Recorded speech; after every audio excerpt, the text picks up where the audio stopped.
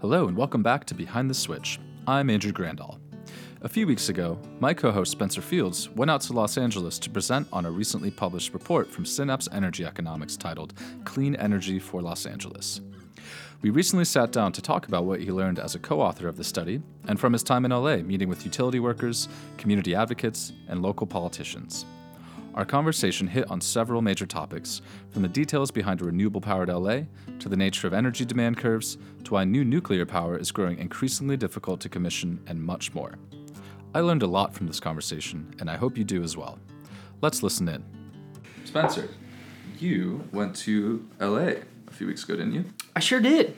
Can you tell me about that a little bit? Yeah, it was great. I went on behalf of our clients, Food and Water Watch, to present our new report about clean energy for Los Angeles. It's a report that looks at what it would take to actually get Los Angeles to 100% renewable energy by 2030. So powering all of the city's electric needs by exclusively renewable energy by 2030. That's pretty wild. Yeah, it was pretty cool. It was a really neat idea for a report, first and foremost, and I think second, it was fun to be able to be out there and actually present on it. Yeah. So you had multiple presentations you had to do, right? I did have multiple presentations, yeah. So we wrote the report for, again, Food and Water Watch, and they have been engaged in a working group with Los Angeles Department of Water and Power, which is the municipal utility in Los Angeles. And so this utility, just to give you a bit of background, meets more annual energy need than 13 entire states. Wow. I guess I should say individual, not 13 cumulatively, Together, but 13 individual states. Wow. The city of Los Angeles is 4 million people, which would make that city the 28th largest state in the country. Right. The county itself has 10 million people. It's really when you're talking about numbers. This utility, you're talking about a pretty massive amount of people and a massive amount of energy served. But in any event. So we provided that the utility, Los Angeles Department of Water Power, is required by the city council to actually study and analyze what it would take to get to a 100% renewable future. And so the utility has been, sort of spinning their wheels on this study for a little while. They're currently saying that the final study will be published, in 2020, 2021, something like that. And it's like, well, that's not really soon enough. Yeah. And so Food and Water Watch have been engaged as stakeholders in the working group. And so that meant that we got a chance to actually meet with some of the staff members at the power planning resource procurement side of the utility, which was really interesting. So that was the first presentation, was sort of a walkthrough of the report and its findings and our assumptions and methodology and how we modeled the region and all of that with actual utility staff members. The second presentation was a little press call, which was cool. There should be there have been a few articles written about the report so far. It sounds like there are a few more that are on their way.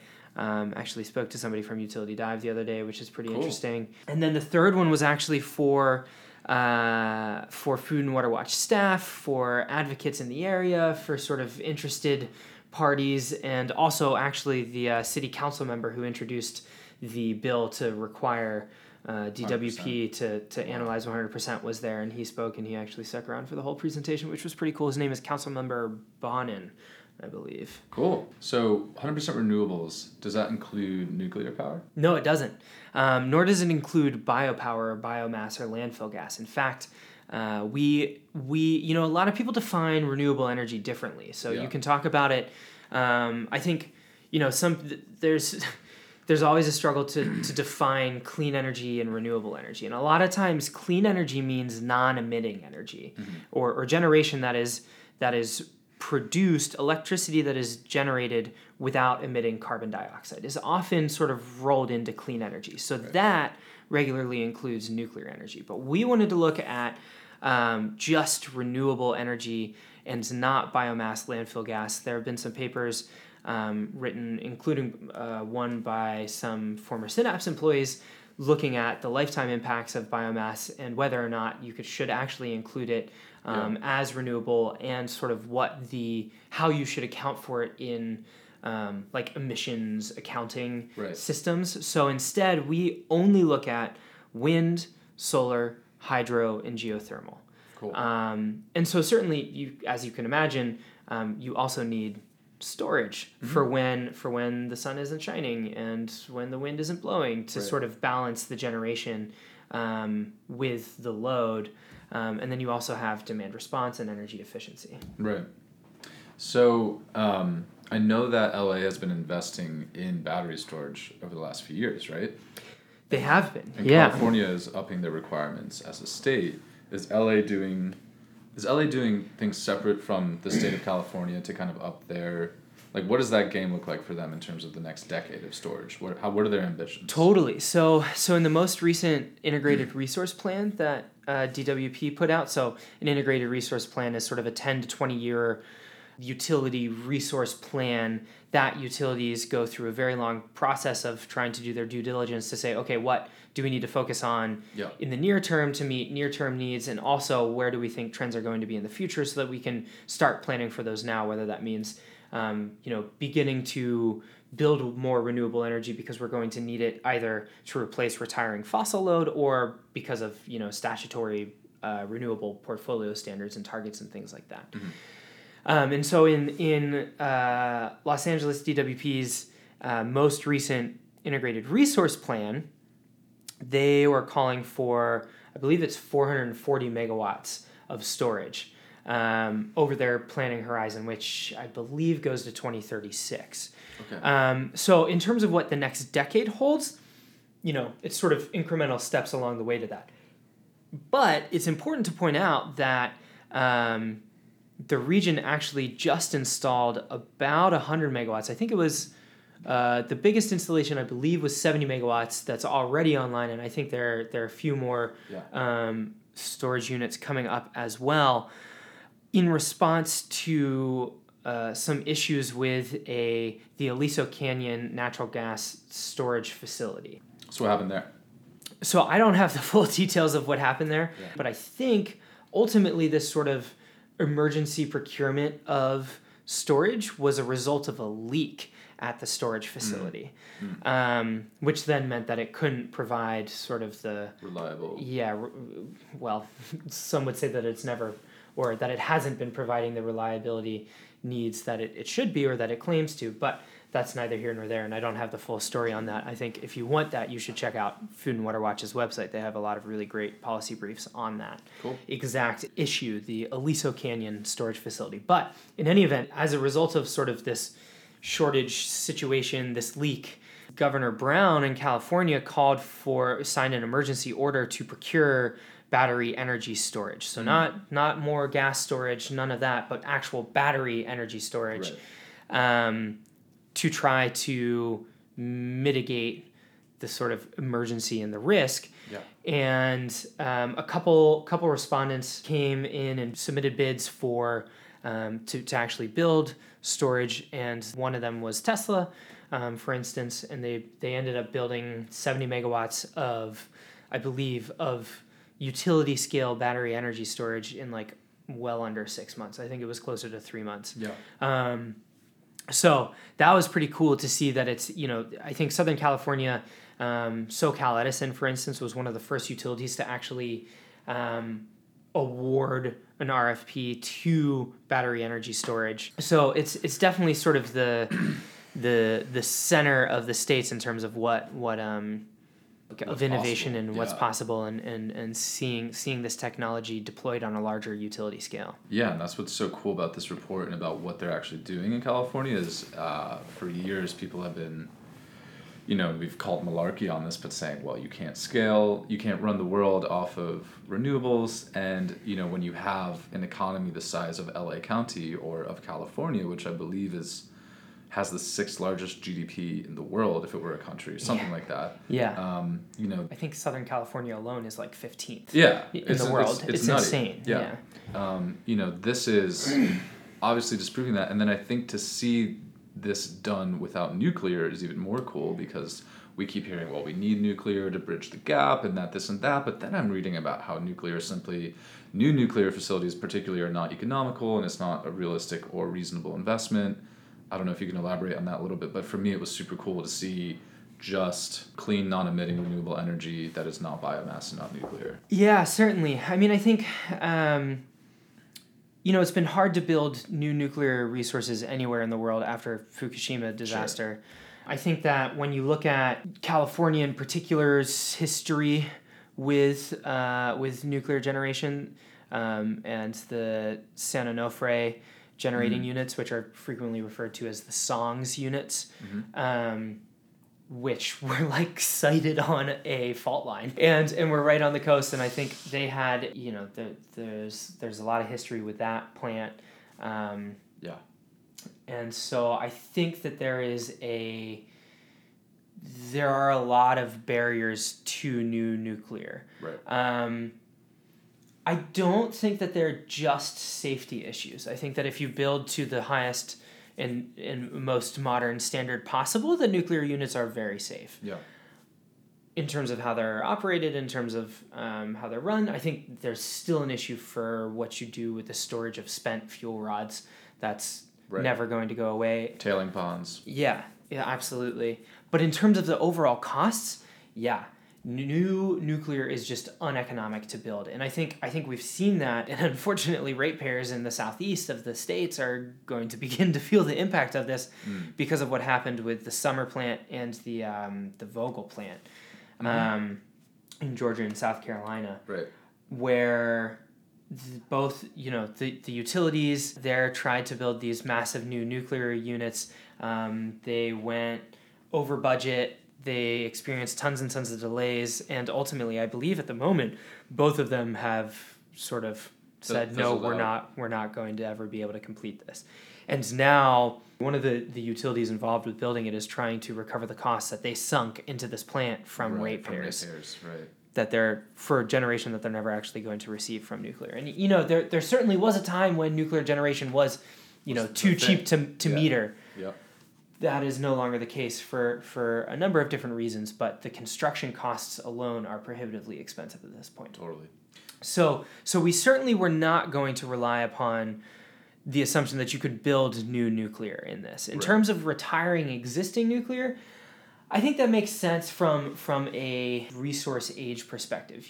These power plants are oftentimes 60, 70, 80 years old, and they were built to only run for maybe 40, maybe 60 years. And so I think there's this very important conversation to be had about, well, it's, just because it's there and it's been built, should we continue to operate it indefinitely? Or should we begin to say, okay, this has run its useful course and, exceeded what everybody expected for its useful life expectancy. Now should we move on to other resources? I think to your point, though, about nuclear being a bridge sort of fuel or source for generation and renewable generation not being able to sort of pick up the gap. One thing that I found very interesting about talking to the utility staff in Los Angeles was that on their peak day last summer, in their peak hour, so the peak of the peak. The peak of the peak, the hour of highest demand on the day with the greatest demand of the year, they said that they were only receiving 15% of their generation from renewable resources. Okay. On an annual basis, they receive 30% of their generation from renewable resources. So to them, that means that in their peak hour, they said, well, if you're saying, this is what you need to get to 100% renewables, we're saying to get to 100%, you actually need 200% renewables because it's only going to provide... It's based off of the peak load. Right.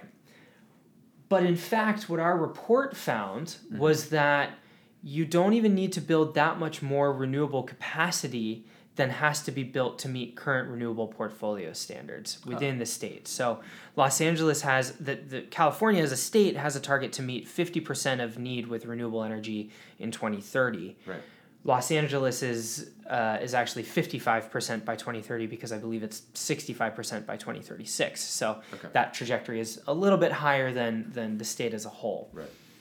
So just to meet those needs, DWP is going to be required to build a certain amount of renewable generation and sort of shift 55% of their annual generation to renewables by 2030, no matter what. Regardless of our study, regardless of what they say, that is a statutory, obligated. Yes, yeah. They're legally obligated to do this. And our report found that to reach 100% renewables, you don't need to build any more renewable capacity. You need to build more storage capacity. You need to invest more in energy efficiency and in demand response. Mm-hmm. But doing those things, now you've brought down the overall peak. So on that hottest day of the summer, or whatever it is, in the hottest hour, in the warmest hour, at the hour of the highest load of the year, is now however much lower. It's 10, 15% lower than it would have been but for investments in energy efficiency. Right. Now you invest more in demand response. Now you can either shift the load to a less intensive hour, or you can curtail it altogether for that certain day. And there are demand response programs that exist for at the commercial and industrial level and at the residential level. There are a lot of companies that have been doing this for a long time. You can think of a Converge, you can think of an Enernoc, that have been involved in California. And California is one of the states and markets where demand response programs are sort of most robustly tested, I will say. Not that they've sort of hit the economic penetration level of demand response. They still have a ways to go, but in terms of they have a lot of experience with demand response. And then the third aspect of this is storage. Right. So now instead of only having renewable resources generating at half of their potential capacity during the peakiest hour of the year, well, now you're taking all of the generation from solar that was generated earlier in the day when load wasn't as high, and you're storing it. And then now you're putting it back onto the grid. So in fact, when demand is high. When demand is high, exactly. And so, in fact, you don't need to get to 200% renewables. And it's really, you almost don't even need to get to 100% of the capacity that you would expect to be associated with renewable energy. What you need is to efficiently optimize and balance when that generation is stored and then dispatched back onto the grid. And that's really the crux of this report, is that you don't need to build any more renewable capacity than you need to already by 2030. What you need to do is to dispatch it more efficiently and store it for use later. So you can use the wind energy generated at 3 a.m. when demand is low at 5 p.m. the next afternoon when it's high. And I think that's one of the things people are starting to understand more about the renewable aspect. It's not just a matter of more solar panels.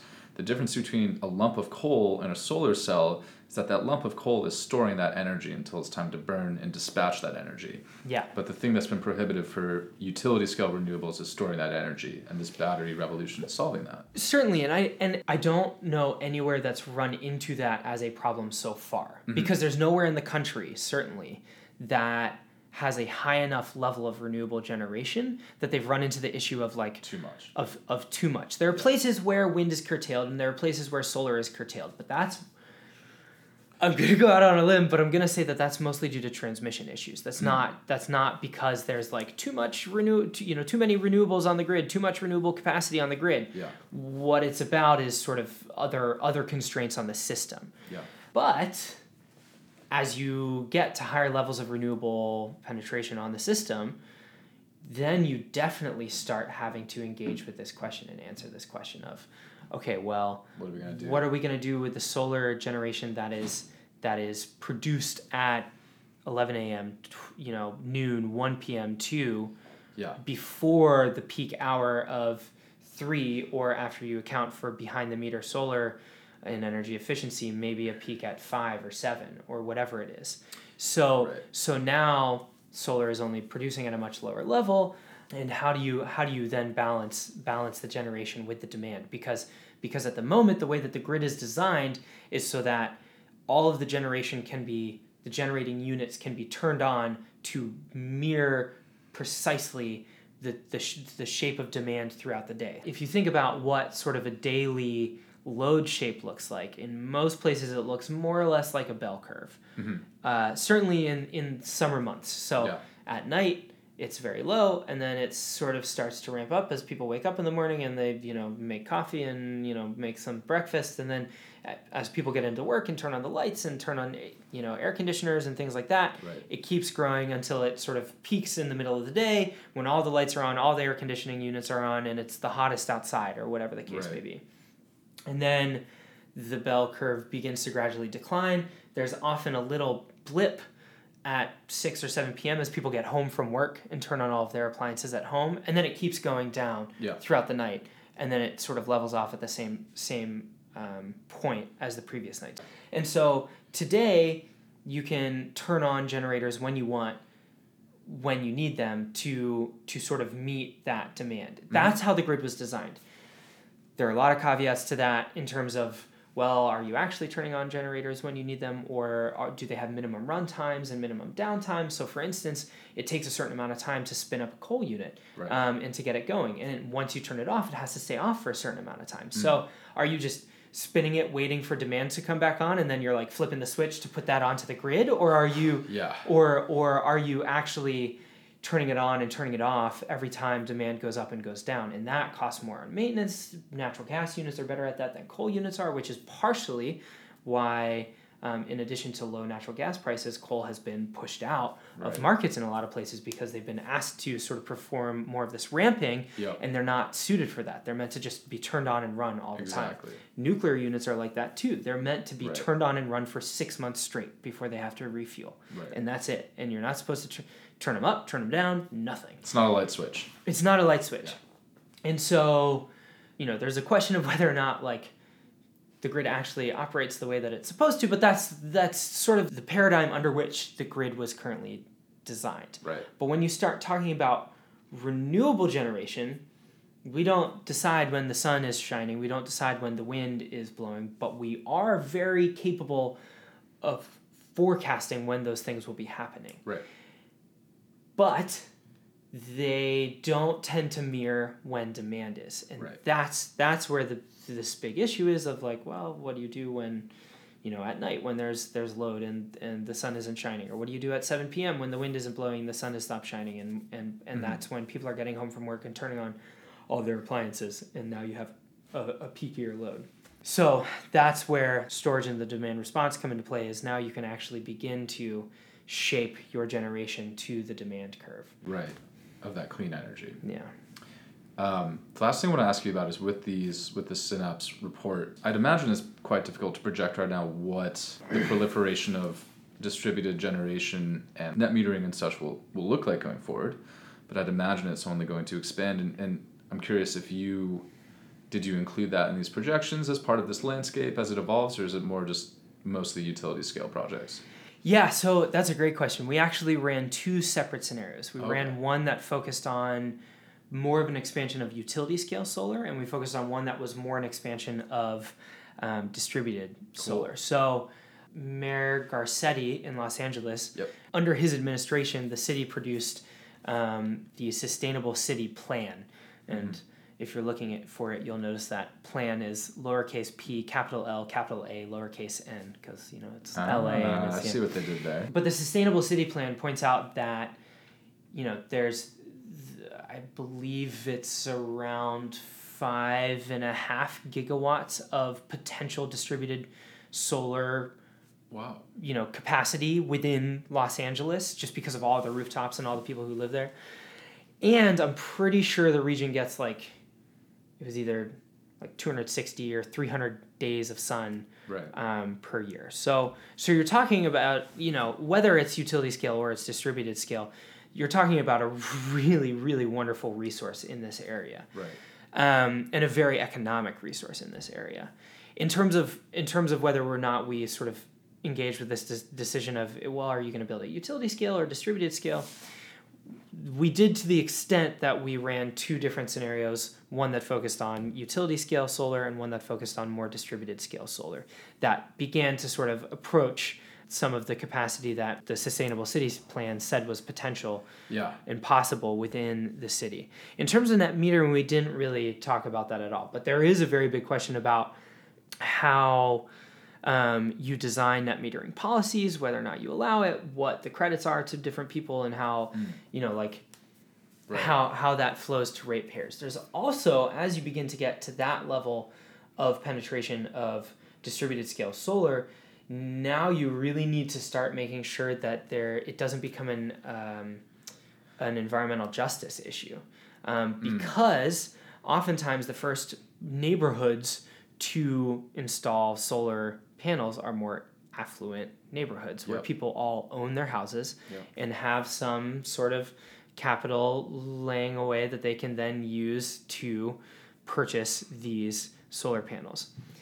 Low income neighborhoods are very often left behind by these because people may not have enough savings to pay for solar panels is one potential, and also because a lot of people are frequently renters, and it's hard to, as a renter, get solar panels on your rooftop. So I think there's definitely going to need to be either some policy action or some discussion about, well, how do you influence property owners to put solar panels on their buildings, and how do you make sure that the benefits of that flow through to their tenants? Right, in terms of rates and in terms of benefits. This seems like a good time to plug the fact that Climbable.org, in addition to many other grassroots communities in the Boston area and in the Providence area, are currently developing a specifically low-income community microgrid,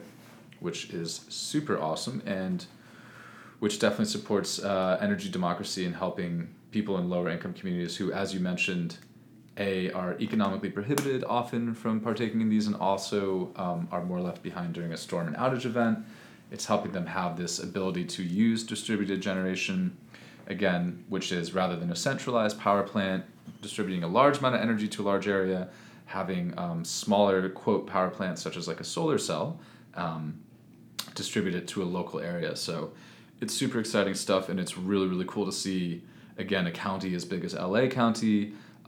There seems to be kind of a perfect storm of state policies, of county and city policies, of entrepreneurial investment, and a desire for the actual people that live there to make all this stuff happen. So what was the name of the report, the Synapse report, just so folks can look it up? Clean Energy for Los Angeles. It is on our website, and you can go to if you go to synapse-energy.com, you can click over to the publications tab where we have a really great search function, and you can search for it directly. Also, oftentimes if you type Synapse Energy and Clean Energy for Los Angeles into Google, the magic turns out that's a pretty good search engine too. Pretty amazing.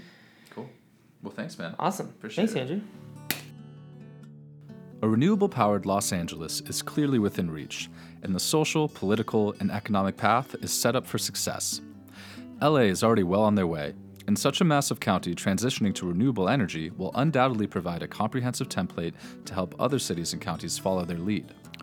With proper political leadership and social activism, we can transform our energy infrastructure in short order and bring about a cleaner, more sustainable future for everyone. Thanks so much for tuning into this week's episode. I hope you enjoyed it as much as I did. We'll see you next time here at Behind the Switch.